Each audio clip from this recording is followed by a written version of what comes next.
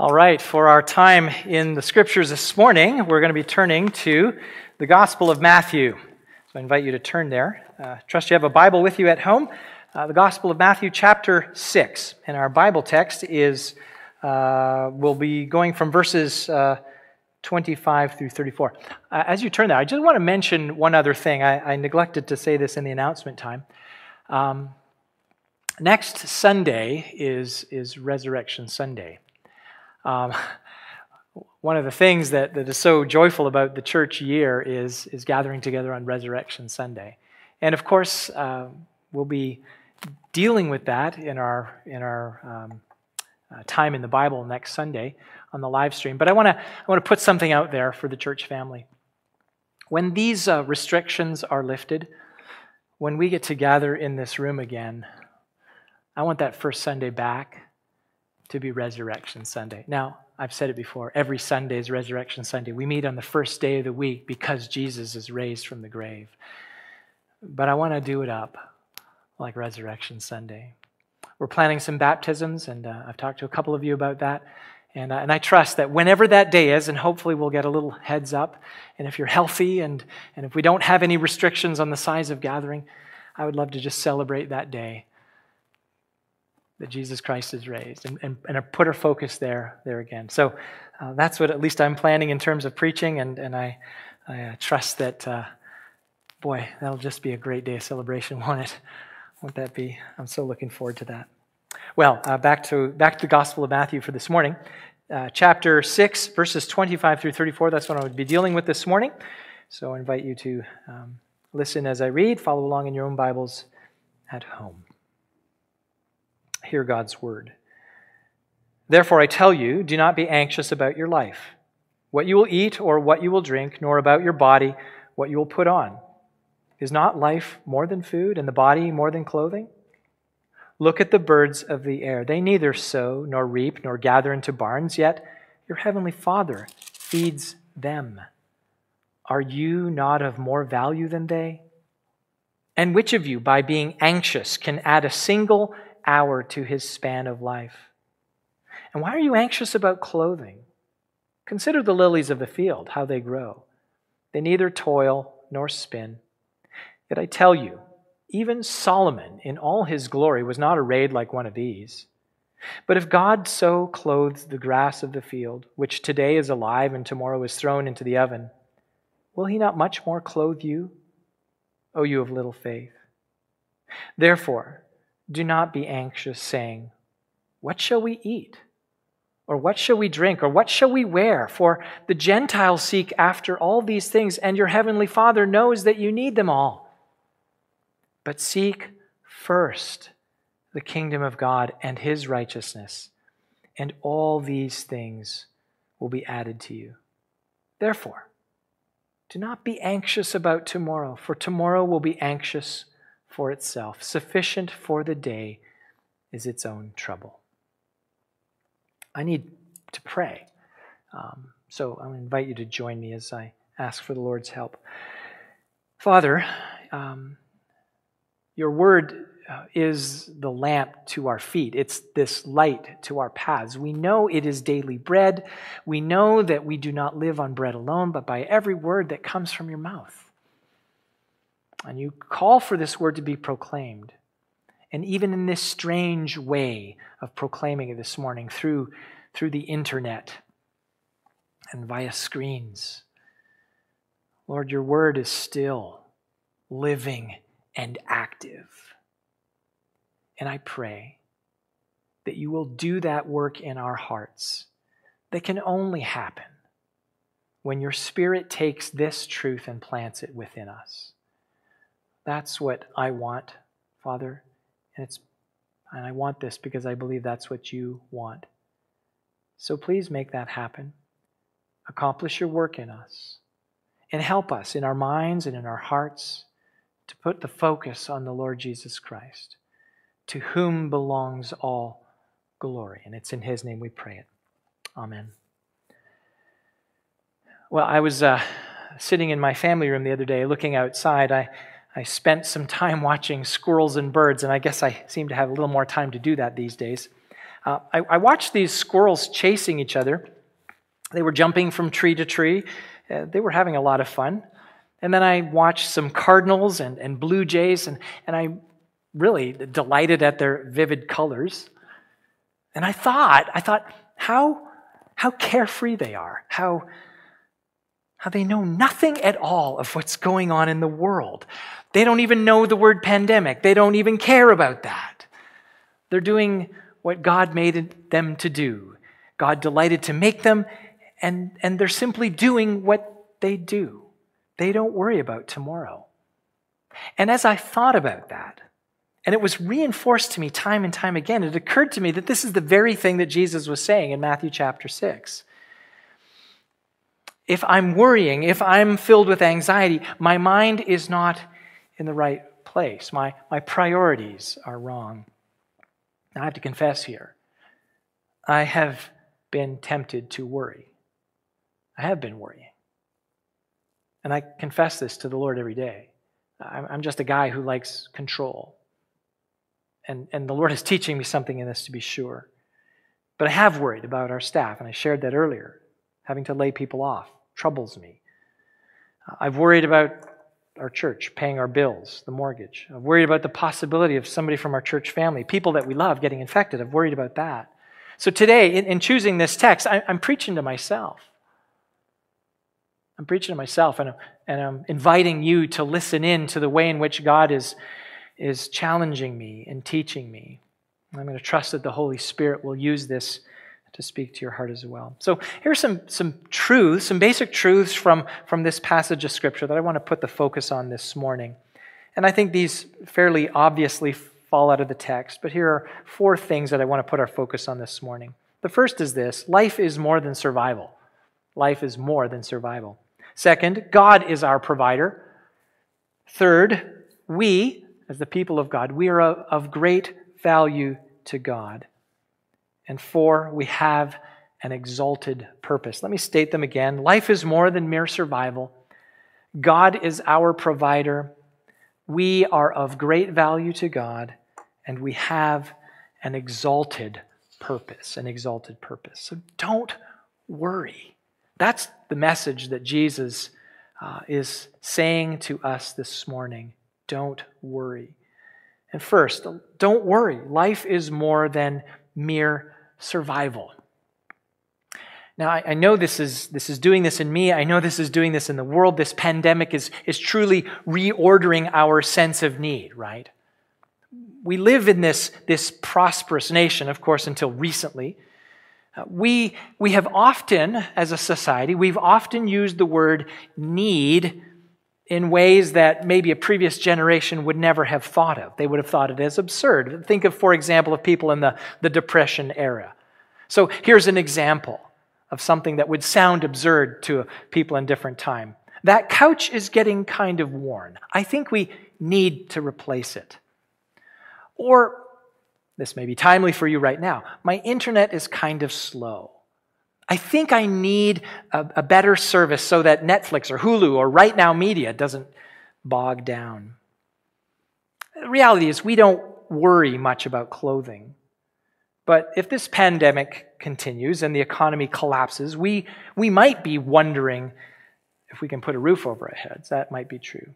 But whatever we think we need, fill in the blank, whatever that thing is, Jesus says, verse 25, do not be anxious about your life, what you will eat, what you will drink, nor about your body, what you will put on. So in Jesus speaking of clothing and food, these are really representative of the things that we think we need to live.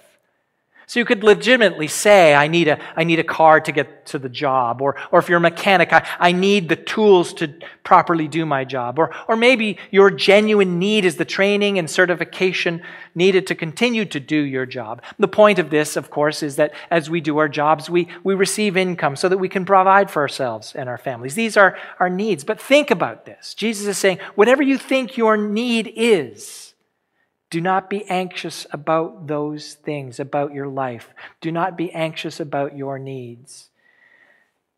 Because he says, is not life more than food and the body more than clothing? Is not life more than the sum of our needs? Well, what is life? Of course, according to Jesus, it's more than getting the things that you need. There is a greater purpose. And I think what Jesus is doing in this passage is his point here is that when you put your focus on only meeting your needs, you miss the point of life. And you can only truly live when you understand where life comes from. Some years ago, there was a psychologist named Abraham Maslow. Some of you are familiar with his work. If you took Psych 101, you encountered this stuff. He came up with this hierarchy of needs to describe how humans operate, how they function in life. So he said we first need to satisfy those physiological needs, and that's the food, shelter, clothing. Before you need to satisfy those things before you seek to satisfy other higher order needs like safety or belonging, which includes love and esteem. And the top of his hierarchy put this thing called self-actualization. Now, I know I risk misrepresenting his theory, but I think he failed to understand something so fundamental about the human person, something that Blaise Pascal wrote about in the late 17th century. And perhaps you've heard this, but bear with me. This is a quote from Pascal. "What else does this craving and this helplessness proclaim but that there was once in a man a true happiness?" So he's speaking of that true happiness before the fall of man, before Adam sinned.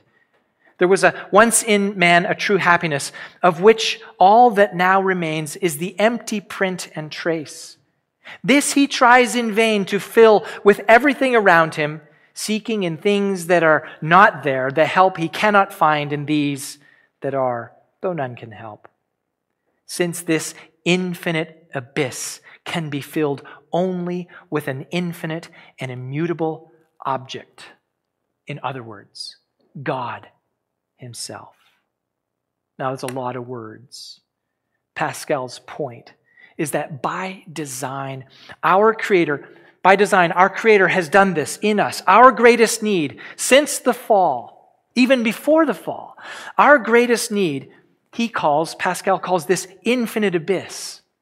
It cannot be filled except by what only God can give. Abraham Maslow thought that life was about self-fulfillment, self-actualization. It's actually about God fulfillment. It's that God-shaped hole in us. In John's Gospel, Jesus is introduced this way. In Him was life, and the life was the light of men. Later in the Gospel of John, Jesus says this about Himself. For the bread of God is He who comes down from heaven and gives life to the world. Jesus said to them, I am the bread of life. Whoever comes to me shall not hunger, and whoever believes in me shall never thirst. So yes, we need food, we need safety, we need friendship. But that God-shaped hole, that infinite abyss in each of us cannot be satisfied by these things. It can only be satisfied in Jesus. And so when Jesus asks that rhetorical question, is not life more than food and the body more than clothing? The answer is yes. Yes. The answer is Jesus. Don't be anxious about your needs. Life is not about fulfilling those needs. Life is about finding your satisfaction in Jesus. So don't worry. Second, don't worry. You are of great value to God. Now, there are some people, and I've encountered this, I think this idea is increasing in popularity now. There are people who think their view is about the cosmos, about everything, is that within the cosmos, humans are really equal partners in the world with every other creature. So the thinking goes this way. The human has no more claim over Earth and its resources than a beluga whale or a baby seal or a polar bear or a common field mouse. Now, I'm certain that the mouse and the bear are unaware of this kind of thinking, but some humans see them and every other animal as equal persons. Equal persons. Now, Jesus certainly affirmed that the Father cares for other creatures. but he does not hold them in the same regard as humans. Jesus said in verse 25, "Look at the birds of the air. They neither sow nor reap nor gather into barns, and your heavenly Father feeds them. Are you not of more value than they?" Of course you are. Now, some people don't agree with that statement, but the Bible says that we are. When God created everything, when he created man uniquely, the man and the woman, he put them in the garden, he gave them a distinction that he gave to no other creature in all creation. It says in Genesis 1:27, God created man in his own image. In the image of God, he created him, male and female. He created them, the image of God. That's unique to the man. That isn't given to any other creature in all creation. So, since we, unlike other creatures, reflect the image of God, he has a particular interest in our well-being. A particular interest. And so Jesus, using the example of birds, he's arguing from the lesser to the greater. Well, of course, the Father takes care of the birds. They gather what they need each day. They don't have storage barns. They don't have bank accounts. They don't even understand how they're cared for. Yet, in their limited understanding, in their simply following their own instincts that have been created into them, the Father provides for them. How much more would he provide for his own image bearers? God designed it that way. He made us to depend on him. Now, it must be said that as God's image bearers, we are also uniquely responsible for subjecting this creation to a curse, to the curse. We are, in effect, the reason for our own anxiety. We caused it. Now, that might not make sense to you, but the first man, that's Adam, he was acting really as our federal head. That's a kind of a theological distinction, but just go with me on this.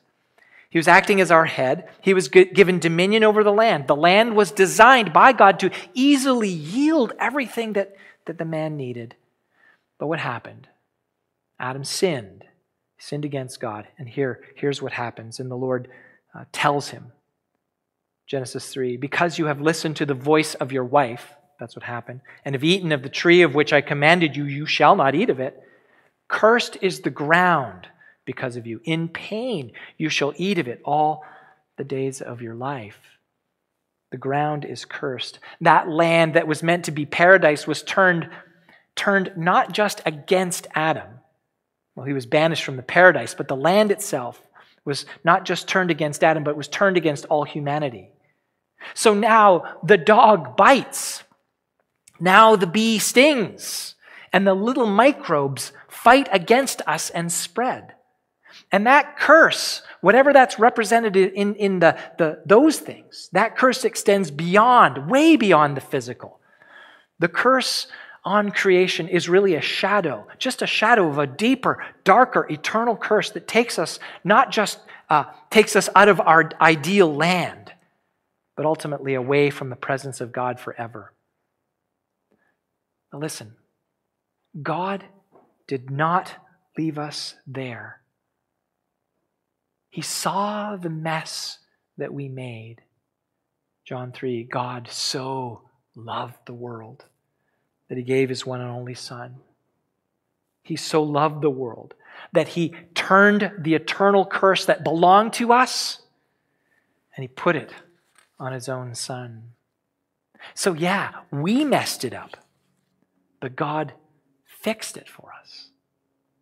And that's what God does for the ones that he has created in his own image. God fixed it by turning the consequence for our own disobedience against God and putting it on Jesus.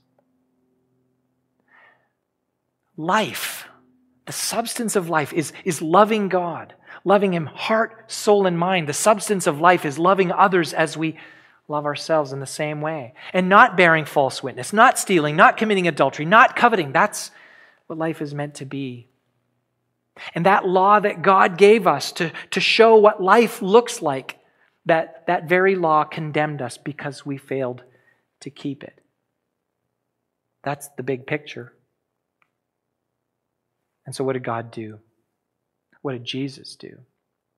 Galatians 3, the Apostle Paul tells us, Christ redeemed us from the curse of the law by becoming a curse for us. For it is written, cursed is everyone who is hanged on a tree. And not only did Jesus become this curse for us, he gave us something of infinite worth. He gave us, in exchange for taking our sin upon him, in exchange, he gave us back his own perfect goodness, this white robe of righteousness that we wear. 2 Corinthians 5:21, one of my favorite verses, for our sake. For our sake. He, that is God the Father, made him, that is the Son, Jesus, to be sin, who knew no sin, so that in him we might become the righteousness of God. You are so valuable to God. See, God didn't send his Son into the world for the birds of the air. He didn't do that for the bears and the bees and the dogs. He did that for those who were made in his own image. So don't worry. You are of great value to God. Third, don't worry. God is your provider. For many of us right now, this is very strange. Very strange. Our work has been interrupted. Now, some of you still get to work. You get to work remotely. But a lot of people, the work is different. It doesn't feel the same. And sometimes certainly a lot of times, it doesn't feel as productive as you thought it might be.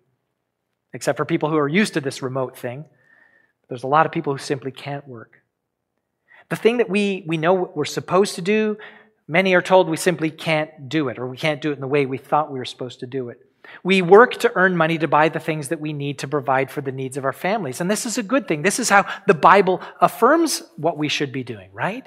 We should be working. It's right and good to work. The Apostle Paul exhorted the lazy in 2 Thessalonians. He said this, we would give you this command, if anyone is not willing to work, let him not eat. So we do work to provide for ourselves. Yet the point that Jesus is making in our passage this morning is not that we should not work, but that we see that the work that we do is under the sovereign rule of God. Why do we work? We work because we've been created with certain skills and motivations. We work because God gives us the opportunity. We work because there is a demand for what we do. God created that demand in the other person longing for something that we have. And the length of our days, we do this work, but the length of our days has already been determined by God. And so we work and we toil and we work against the ground that doesn't easily yield the fruit, but we work and God gives us that privilege. And we work knowing that there is a God over all. So, if you're filled, like me, the temptation to be filled with anxiety, if I worry, it's because I'm forgetting that God is in control. I'm forgetting that He is my provider. Jesus says in verse 27, which of you by being anxious can add a single hour to his span of life? Let me just worry a little bit and I'll live, a few minutes longer. And we get the absurdity of that, right? Let me just put some mental energy into thinking about this and worrying about tomorrow and being anxious and I will live longer. No. Psalm 139 says, in your book were written, every one of them, the days that were formed for me, when as yet there was none of them. God has determined the length of our days. It's already written down. And Jesus says, but if God so clothes the grass of the field, which today is alive and tomorrow is thrown into the oven, will He not much more clothe you, O you of little faith? Do not be anxious, saying, what shall we eat, or what shall we drink, or what shall we wear? For the Gentiles seek after all of these things. What does Jesus mean by the Gentiles? He's speaking of the people who disregard God. People who do not submit to him. So people who disregard God, people who do not submit to him, they chase after all these things. The Heavenly Father, your Father, who you know, he knows that you need them all. So here are some Bible truths. God is our provider. Here are some Bible truths that reinforce God's gracious provision. Listen to Philippians 4:19. I think Bobby quoted this on our video last night. And my God will supply every need of yours according to his riches in glory in Christ Jesus. God will supply every need of yours. Just dwell on that. I need to dwell on that. What is it I think I need? God's my provider. And because I know him, he will supply every need. And God has a limitless storehouse of provision according to his riches and glory. Can you count that? Do you know what the extent of his riches and glory are? It's unfathomable. And these are available to us, as it says in the verse, in Christ Jesus. So if by faith you have trusted in Christ, if you've put your own faith in it, if you've seen the depravity of your own life and you've repented of your sin and you look to Jesus and his death on the cross for you, you're a child of God. And God will supply every need of yours. What else does he say? 2 Corinthians 9:8. The Apostle Paul is talking about, I call it God's economy there, how he provides. But listen to this, just 2 Corinthians 9:8 says, God is able to make all grace abound to you, so that having all sufficiency in all things at all times, you may abound in every good work. And this reminds us what the point of God's provision is. Abounding in every good work. Has God given to you? Abound in every good work. Has God been generous to you? Yes, he has. Abound in every good work. Abound, overflow, pour out. Generosity, giving, service. Pour out goodness that comes from God. And another verse in Romans 8. If God is for us, who can be against us? He who did not spare his own son, there's the biggest gift. He who did not spare his own son, but gave him up for us all, how will he not also with him graciously give us all things? And what the Apostle Paul is pointing to is an ultimate provision, right? Because a few verses later in Romans chapter 8, Paul speaks of tribulation and distress and famine and persecution and nakedness and danger or sword. And he says, for your sake, we're being killed all the day long. God is our provider. And he provides for us with a spiritual provision that will transcend any human need that we have. All of these good things are available in Christ Jesus, even if the pandemic wipes out half this country. There's a spiritual provision for all who belong to Christ, that we have been given all things because Jesus has been given to us at the cross. So don't worry, brothers and sisters, don't worry. God will provide everything that you truly, truly need. Well, finally, don't worry. We have an exalted purpose. We have an exalted purpose. Crises have a way of reorienting our priorities as a society, don't they? We know this from the news, if you've been watching the news. Automakers whose energies were making cars and trucks and finding ways for people to buy them, telling you really need this new truck. Now they've turned some of that production capability into producing medical ventilators.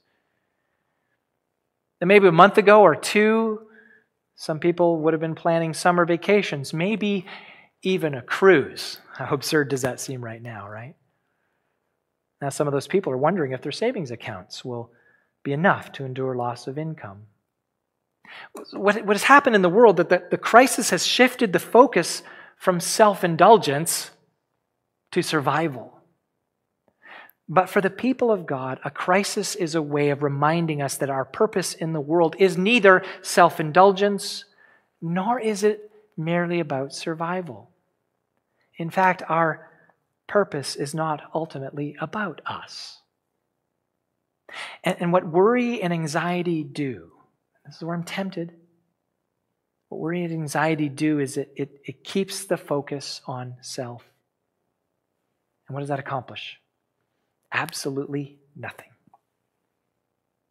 But what is it that does fill the void? What does give us a sense of purposefulness in making our way through this world? What is that thing?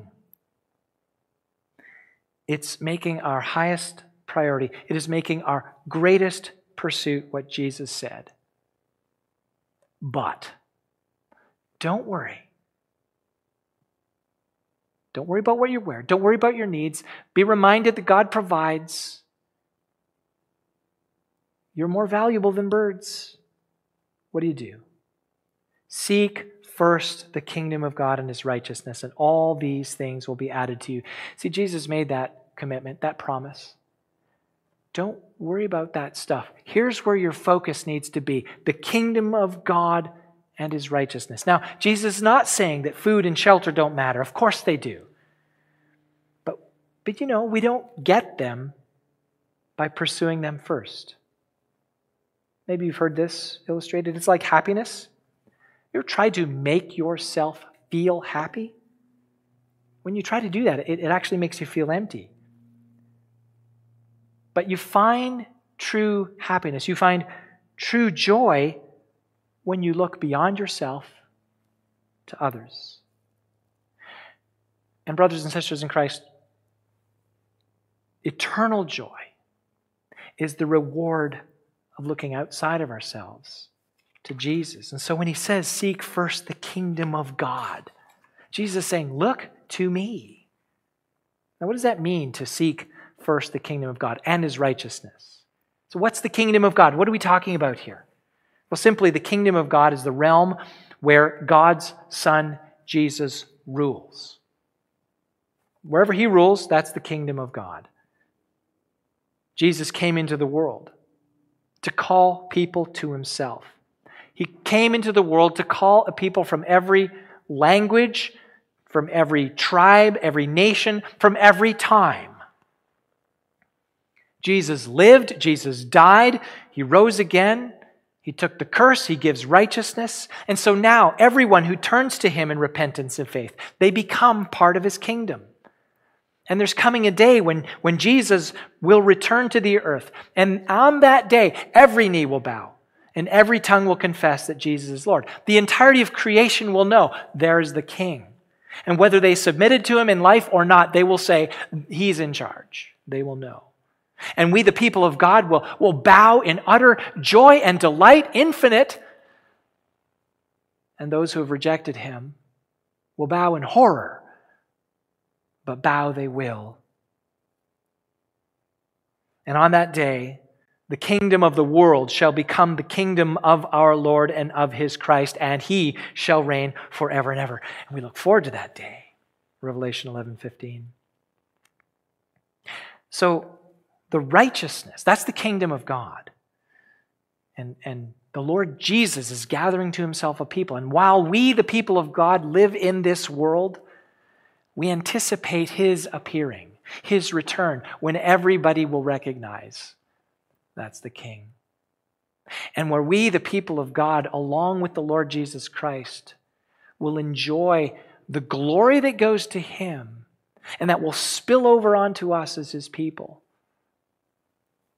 The Apostle Paul talks about that glory that will be revealed.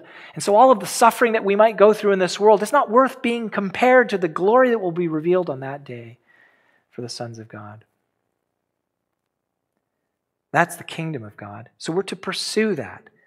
But Jesus also said, pursue the kingdom of God. Seek first the kingdom of God and His righteousness. And the righteousness of God is simply the truth, this fact, the reality that apart from faith in Jesus as the kingdom's king, there is no way to be counted righteous in God's sight. See, what God does in the cross of Christ is reveal His own righteousness. God demands righteousness. And He reveals it to the world through His Son, showing a perfectly righteous man, taking on the imperfections of humanity, and then giving righteousness, His own righteousness, to those who have trusted Him. God's justice must be satisfied, and it was fully satisfied at the cross. He showed Himself to be righteous by crucifying His Son. And the glorious gift of that is that righteousness spills over onto those who have trusted Him by faith. It's a beautiful picture of God's goodness, because in it we see the justice of God fully satisfied, while the mercy of God is just liberally poured out on all who would trust in Him. So this is what's summed up by the Apostle Paul in Romans 1. The gospel is the power of God for salvation to everyone who believes, to the Jew first and also to the Greek. That means everyone. For in it, this message of Jesus, the gospel, the righteousness of God is revealed from faith for faith. As it is written, the righteous shall live by faith. You want to live? Believe in Jesus. So, people of God, how can we pursue God's kingdom and righteousness? Well, it begins by trusting in the kingdom's king. And I've said that already, but it needs to be repeated. You have to turn away from the kingdom of darkness and turn to the kingdom of light. Stated another way, you turn away from sin, you repent, and you turn to Jesus in faith, trusting that what He did on the cross, that act of self-sacrifice, is the means by which your sin is forgiven, and also the means by which you are given the power to continue to live in ever-increasing growth and victory over that sin. So what is it like to seek God's kingdom and His righteousness? Well, three things, and I'll wrap it up in a second here, in a few minutes, I should say. To seek the kingdom of God is to submit to Jesus as king. It's to exalt Jesus in worship, and it's to pursue Jesus' mission. These three things: submit to Him as king, exalt Jesus in worship, and pursue Jesus' mission. So let me just give some description of each of these. To submit to Jesus as king, that's obedience. We're talking about this pandemic, but we're all infected with a virus, a disease much more serious and more deadly than COVID-19, and that disease is the sin nature. It's more serious because it not only kills the body, but it will cast your soul into hell. And the good news here is that Jesus is the cure. He went to the cross for you. He is the one to whom you must submit. So let me urge you, trust Him today if you have not. Submitting to King Jesus means first acknowledging that He died in your place. And He cures you of the consequence of that disease called sin. And so if you do believe, if you have believed, brothers and sisters in Christ, take up your cross and follow. That means denying yourself. Pursue holiness. Listen to His voice. Listen to the Bible, what it says. Set your mind on things above, as it says in Colossians 3, not on things below, because you died. You have died to yourself. Your life is now hidden with Christ in God. So submit to Jesus as king. Second, exalt Jesus as king. Worship Him. Now, we can't do this together right now, but as soon as we can, we're going to come together. And I want to encourage you, Christian, not only Overland Hills Church family, but if you're tuning in from somewhere else, let me say this. Get to a church. Do not be satisfied with sitting on the other side of a screen. Be with God's people and add your voice to raising it up in whatever room or space, wherever you are in the world, raising up that voice, declaring Jesus, proclaiming His grace and mercy, proclaiming His dominion over all things, proclaiming Him as Lord of Lords. But even while we wait to meet together, even though we can't do that, find ways to worship Him. Look for any and every opportunity to tell of His goodness, wherever you are, whoever you speak with on the phone. So submit to Jesus as King, exalt Jesus as King, that's worship, and pursue Jesus' mission, and that's service. Seek to make Him known. Join the church. This mission of making disciples is one that was given to the church. When Jesus, before He was ascended to heaven, he spoke to His disciples and He said, all authority in heaven and earth has been given to me. It's like a way of saying, look, listen up, guys. This is really important. Therefore, make disciples of all nations, baptizing them in the name of the Father and the Son and the Holy Spirit, teaching them to obey, observe all that I've commanded you. And then He gave this promise. I'll be with you even to the end of the age. As a church, that's our collective mission. So join in that. Seeking God's kingdom is joining in the church's mission of making disciples. And as a disciple of Jesus, find ways to build up others in Christ. And while we're separated, call, text, Zoom, and get ready for the day when we can gather together. Get ready for the day when we can be out there in the world.